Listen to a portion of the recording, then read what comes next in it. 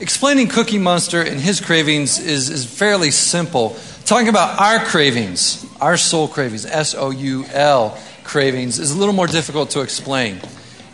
You know, we have old cravings, desires that have lived and existed for a long time.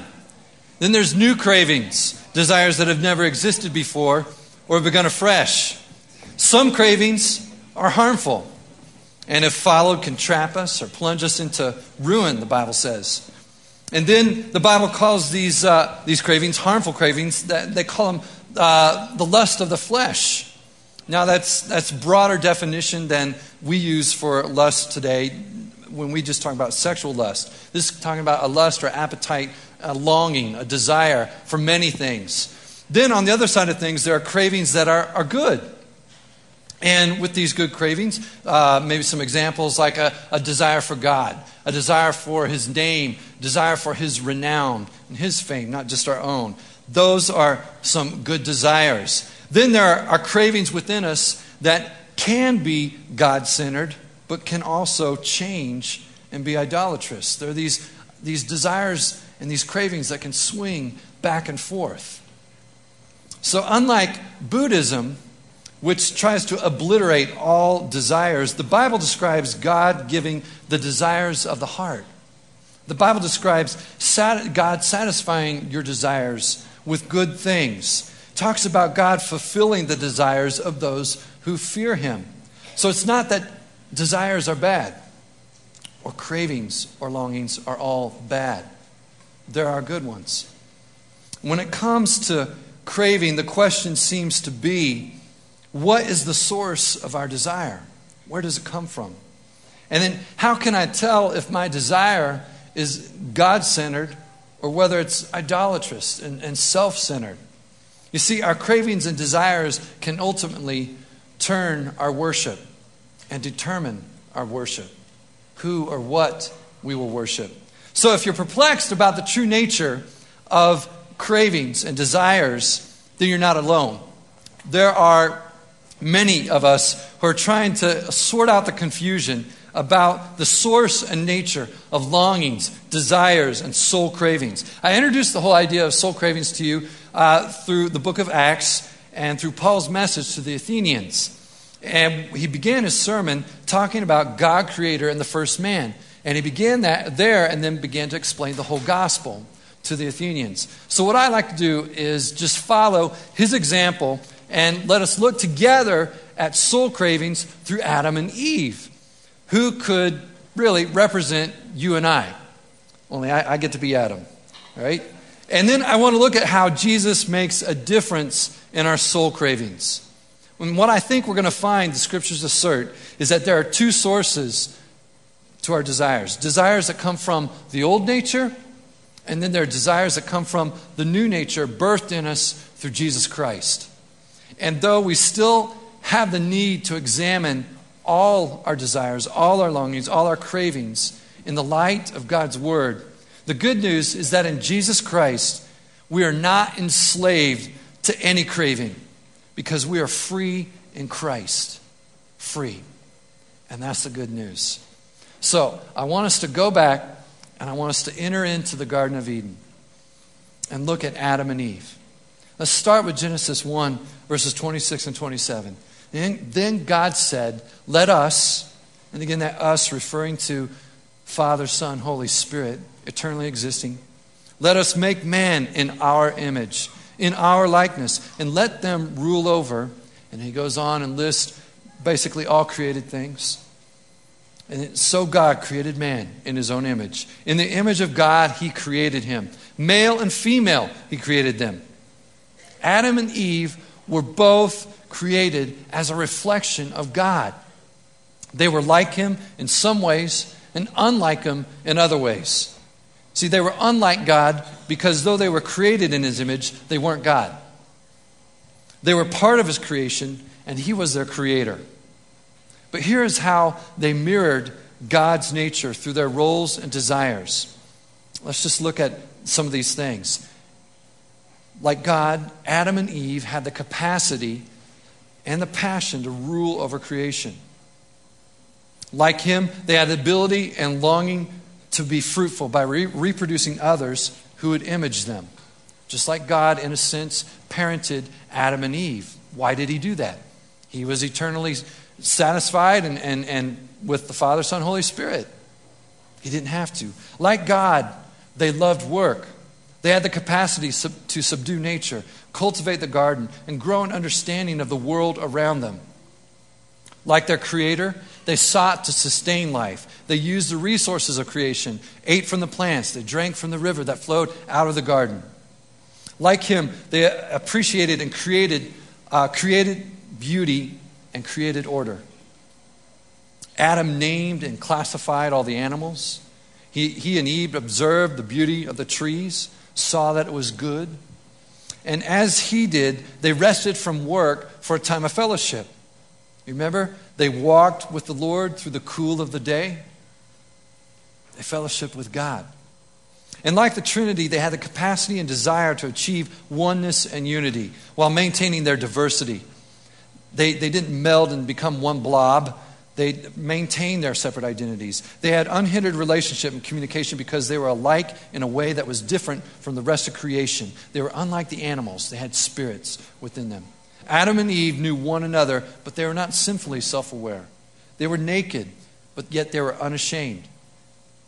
And like the Trinity, they enjoyed relationship and unity with others, becoming one with them in a similar yet less intimate way. See, again, Father, Son, Holy Spirit had great fellowship, didn't need anybody else, but yet then they decided to have fellowship with Adam and Eve. Adam and Eve, in the same way, had fellowship with each other and with others. They had the ability and desire to be one with their Creator through loving fellowship, joyful service, and wholehearted worship. And they enjoyed all this as long as they obeyed God's word. Now, God had positive commands. Some of us don't realize that. We just think there was one negative command: don't eat from the fruit of the tree of the garden. But there was many positive commands. He said, be fruitful and multiply. He said, rule over creation, subdue it. He gave them specific positive commands. So Adam and Eve reflected God to all creation, including the angels, and they rejoiced in bringing God pleasure. They were the crown of God's creation. They had been perfectly designed by God to fit in a place that He had made for them, and they loved it. They loved it. But we know that Adam and Eve's bliss ended because of disobedience, or what the Bible calls sin. They did choose to disobey Him in that one area on that negative command. And they chose to eat from that tree of knowledge of good and evil. And the result was sin. And sin not only brought physical and spiritual death, but it also marred Adam and Eve's very nature, the core of them. And since the fall, and the fall is just the word that we use to describe that moment when sin entered the world. It was perfect once, and then it was changed. And it not only changed Adam and Eve, but it changed all creation. Since the fall, everyone's heart, including our desires, has been warped out of shape. Where once there was perfection, our minds, wills, and affections have become desperately sick, a soul sickness. Our hearts ceased to be God-centered and have become self-centered. Rather than a desire to live a life reflecting God for His glory, we live for our own glory, seeking in our own reflection. Look at what happened to those perfect desires and how sin has warped them, not only for Adam and Eve, but for the generations that followed and for us today. Instead of desiring to rule over creation for God's glory, man's desire to rule has become self-focused. Men and women sinfully lord it over others, relishing power and control. We crave respect instead of craving the Lord. And we crave desiring others to think well of us, rather than them to respect and crave respect for God, and also respecting others who reflect Him. You know, in some extreme cases, we take this, instead of desiring to rule over creation, instead we let creation rule over us. You ever think about some of the illegal drugs that our society uses? They come from plants, like cocaine or marijuana. And people become addicted to them, become enslaved to them. And really what's happened is they're letting a created thing, a plant, rule over them. And they've done the total opposite of what God desired for us and the desire that He originally put in Adam and Eve. Instead of desiring to use our sexuality for God's glory and to reflect unity and oneness and produce children that love God, instead we worship sex. We bow down before pleasure and power, relishing self-focused relationships. Instead of desiring to subdue nature through God-glorifying physical and intellectual work, instead we become workaholics, seeking joy in the respect of others and the pleasure of riches. How many times do you around and someone says, "How are you doing?" And the answer is, "I'm busy." Why do we say that? Because maybe it's true most of the time, which is not necessarily a good thing, but I think sometimes there's this thing of we want to be seen as productive people. And so I'm busy. I'm always busy. We crave security, comfort, and significance. We trust our abilities, cherishing self-reliance. Or then we swing the pendulum to the whole other side and we worship the god of sleep and laziness, and we want riches without any kind of work. Instead of desiring to use the resources of creation for life and reflect reliance on God, we place consumable pleasures of creation above God. Men and women eat gluttonously, they drink to excess. Instead of reflecting God through stewardship of creation, which includes our bodies, we live greedily and we ravage the natural world for pleasure. Rather than desiring to enjoy the beauty of and order of creation for God's glory, we deify outward appearance.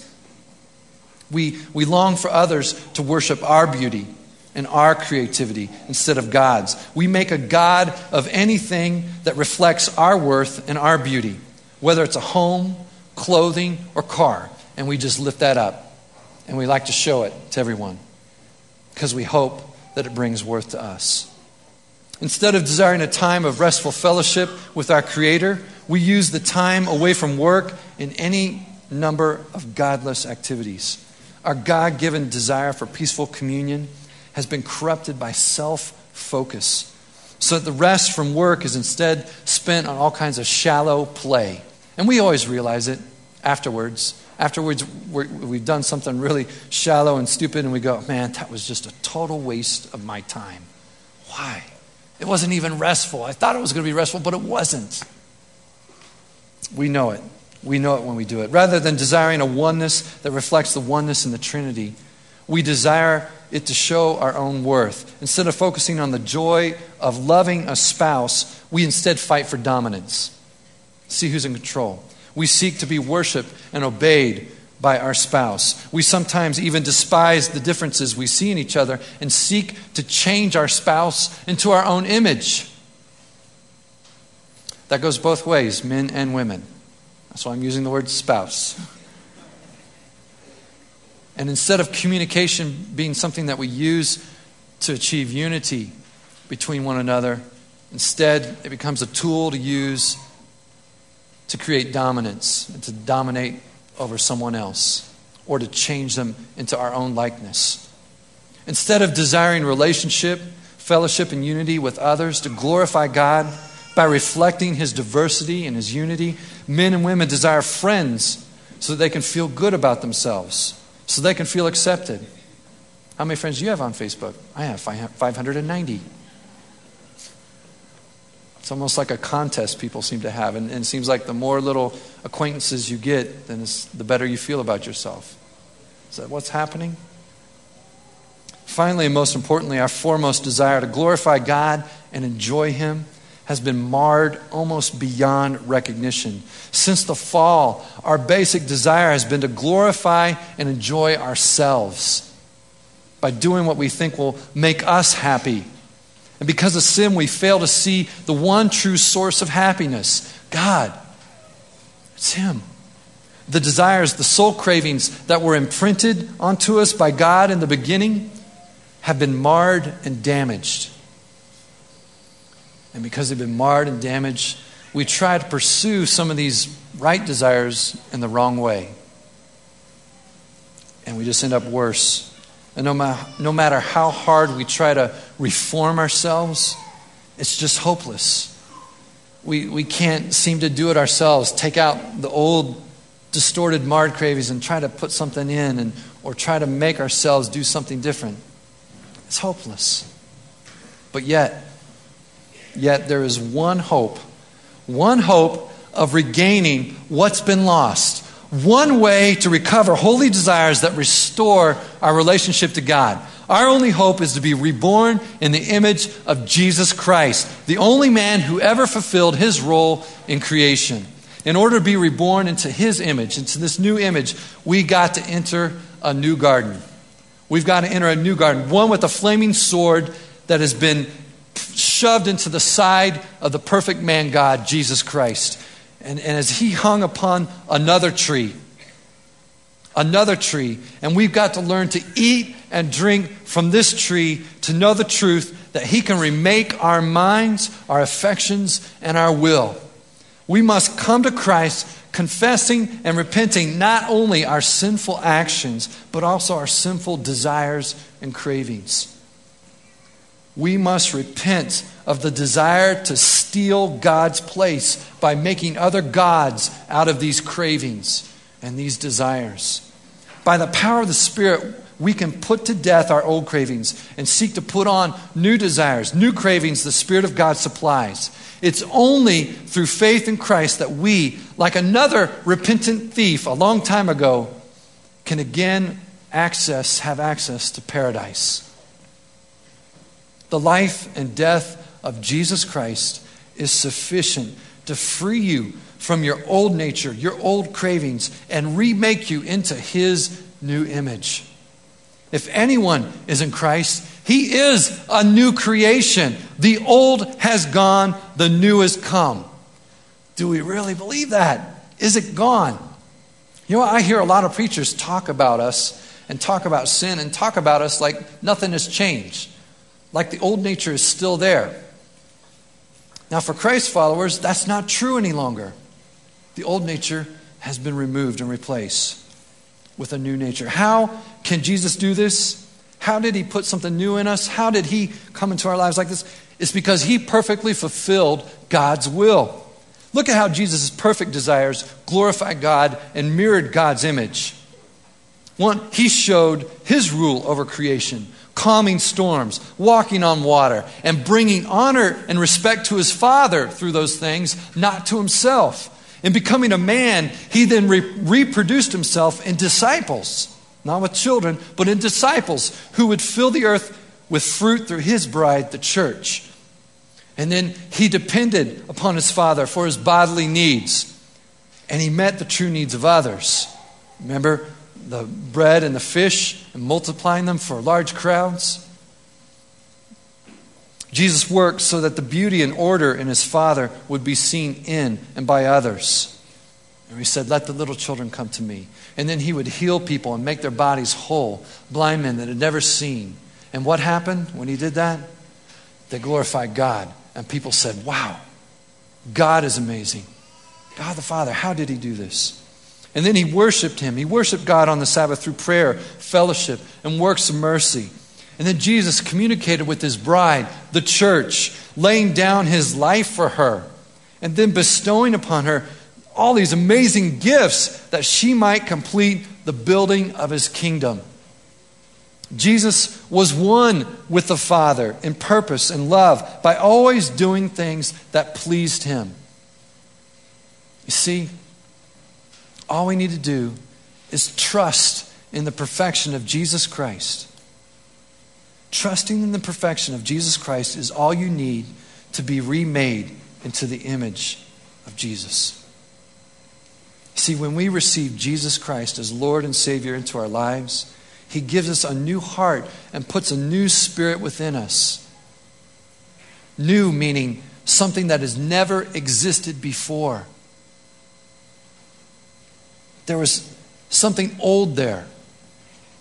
And then something new that was never there. A new heart that never existed before. A new spirit that never existed before. You see, when we talk about Jesus lives in my heart, we're not just talking about a happy feeling. We're not just talking about like people do at Christmas time. Oh, yes, the spirit of Christmas is with me. And or I got a happy feeling about Jesus. It's not that. No, we are really saying that there is a supernatural act that has happened, and that the Spirit of Jesus Christ is within believers who put their trust and faith in him. It's real. And it's a change. It's a change from the old nature. You see, we're no longer controlled or enslaved by the old nature or the old cravings, but are free by the Spirit of the Lord. And because we've been given a new nature, there is something in our inner being that can now delight in God and His perfect ways. Some of you can remember before you followed Christ, before you gave your life to Him, that there was nothing in you that was attracted to Jesus or attracted to the Word of God, attracted to anything that was of His ways and of Him. But then something happened and something changed for you when belief came and trust in Jesus came. And something new was in you. So what's the source of our desires? Our desires from the beginning were God's design. It's God's design. Those original desires, though, were marred by sin, so that now only a faint shadow remains. Sometimes you see those come out. You see them come out. And those are the old cravings. But the hope and the good news is that we are made new in Jesus Christ. A new nature with new cravings has been put within us. And though our old cravings still kind of linger in our flesh, our inner being, we are free from the control of those old cravings. We have new cravings because Jesus lives within us, putting something in us that did not exist before, something we had no power on our own to conjure up. Nate, I'd like you to come on up here. We're going to sing a song. But what I hope that we understand, and I hope you all understand, is that it's not pulling yourselves up by your bootstraps. We can't. It never works. It never succeeds. It's about Jesus supplying you with something that you did not have before. I know there's times when maybe you've said, man, love, joy, peace, patience, kindness, gentleness, self-control, faithfulness, those things, man, I want those things. But I just don't seem to have it when it's the moment I need it. What's going on? Is there something wrong with me? I don't have it within me. That's right. You don't. It's good. That's good. You recognize that. It's because it's supplied by Jesus. It's something that you don't have, and He gives to you and supplies for you. And we call upon Him to supply that for us. Again, it's not pulling ourselves up by our bootstraps. It's Jesus pulling us up and supplying us with what we need. So how do we distinguish between those old cravings and the new cravings? We've got to bring every desire, every craving, and lay it before Jesus in the blazing light of His Word. And we just have to ask of that desire, of that craving. We need to ask, does this fulfill your design, God, for me? That design that you hoped for with Adam and Eve in the garden, could that be made new again in me, with you living in me? A new creation? Or maybe you could just simply ask, does Jesus Christ, does He occupy first place in this craving? Or am I making this craving my God? And you can just lay it out there before the Lord. And I really believe that He'll tell you. He'll let you know. He'll say, yeah, I've kind of moved. I've been pushed to the side. You've marginalized me. Made this craving your one thing when I need to be your one thing. Or He'll say, no, that craving is good. I put that there in you. Fan it into flame. And I will supply what you need. And I'll fulfill that. God is good. He loves us and He cares for us. He designed us. He knows the way we're wired. He isn't working against us, but He's working for us on our behalf. And He did that on the cross. The biggest evidence of working on our behalf. We can trust Him. Lord Jesus, in this moment, I pray that if there are things that you have made us aware, desires, longings, cravings, that have gotten out of place and moved from being God-centered to being self-centered, moved from being where you are worshipped to where we worship it instead. And God, I pray you make us aware. And Lord, if there are cravings in us that you have placed there that are good, Lord, I pray that you'd show us how to fulfill those and live those out and find them satisfied only in you. Lord, we love you. In Jesus' name.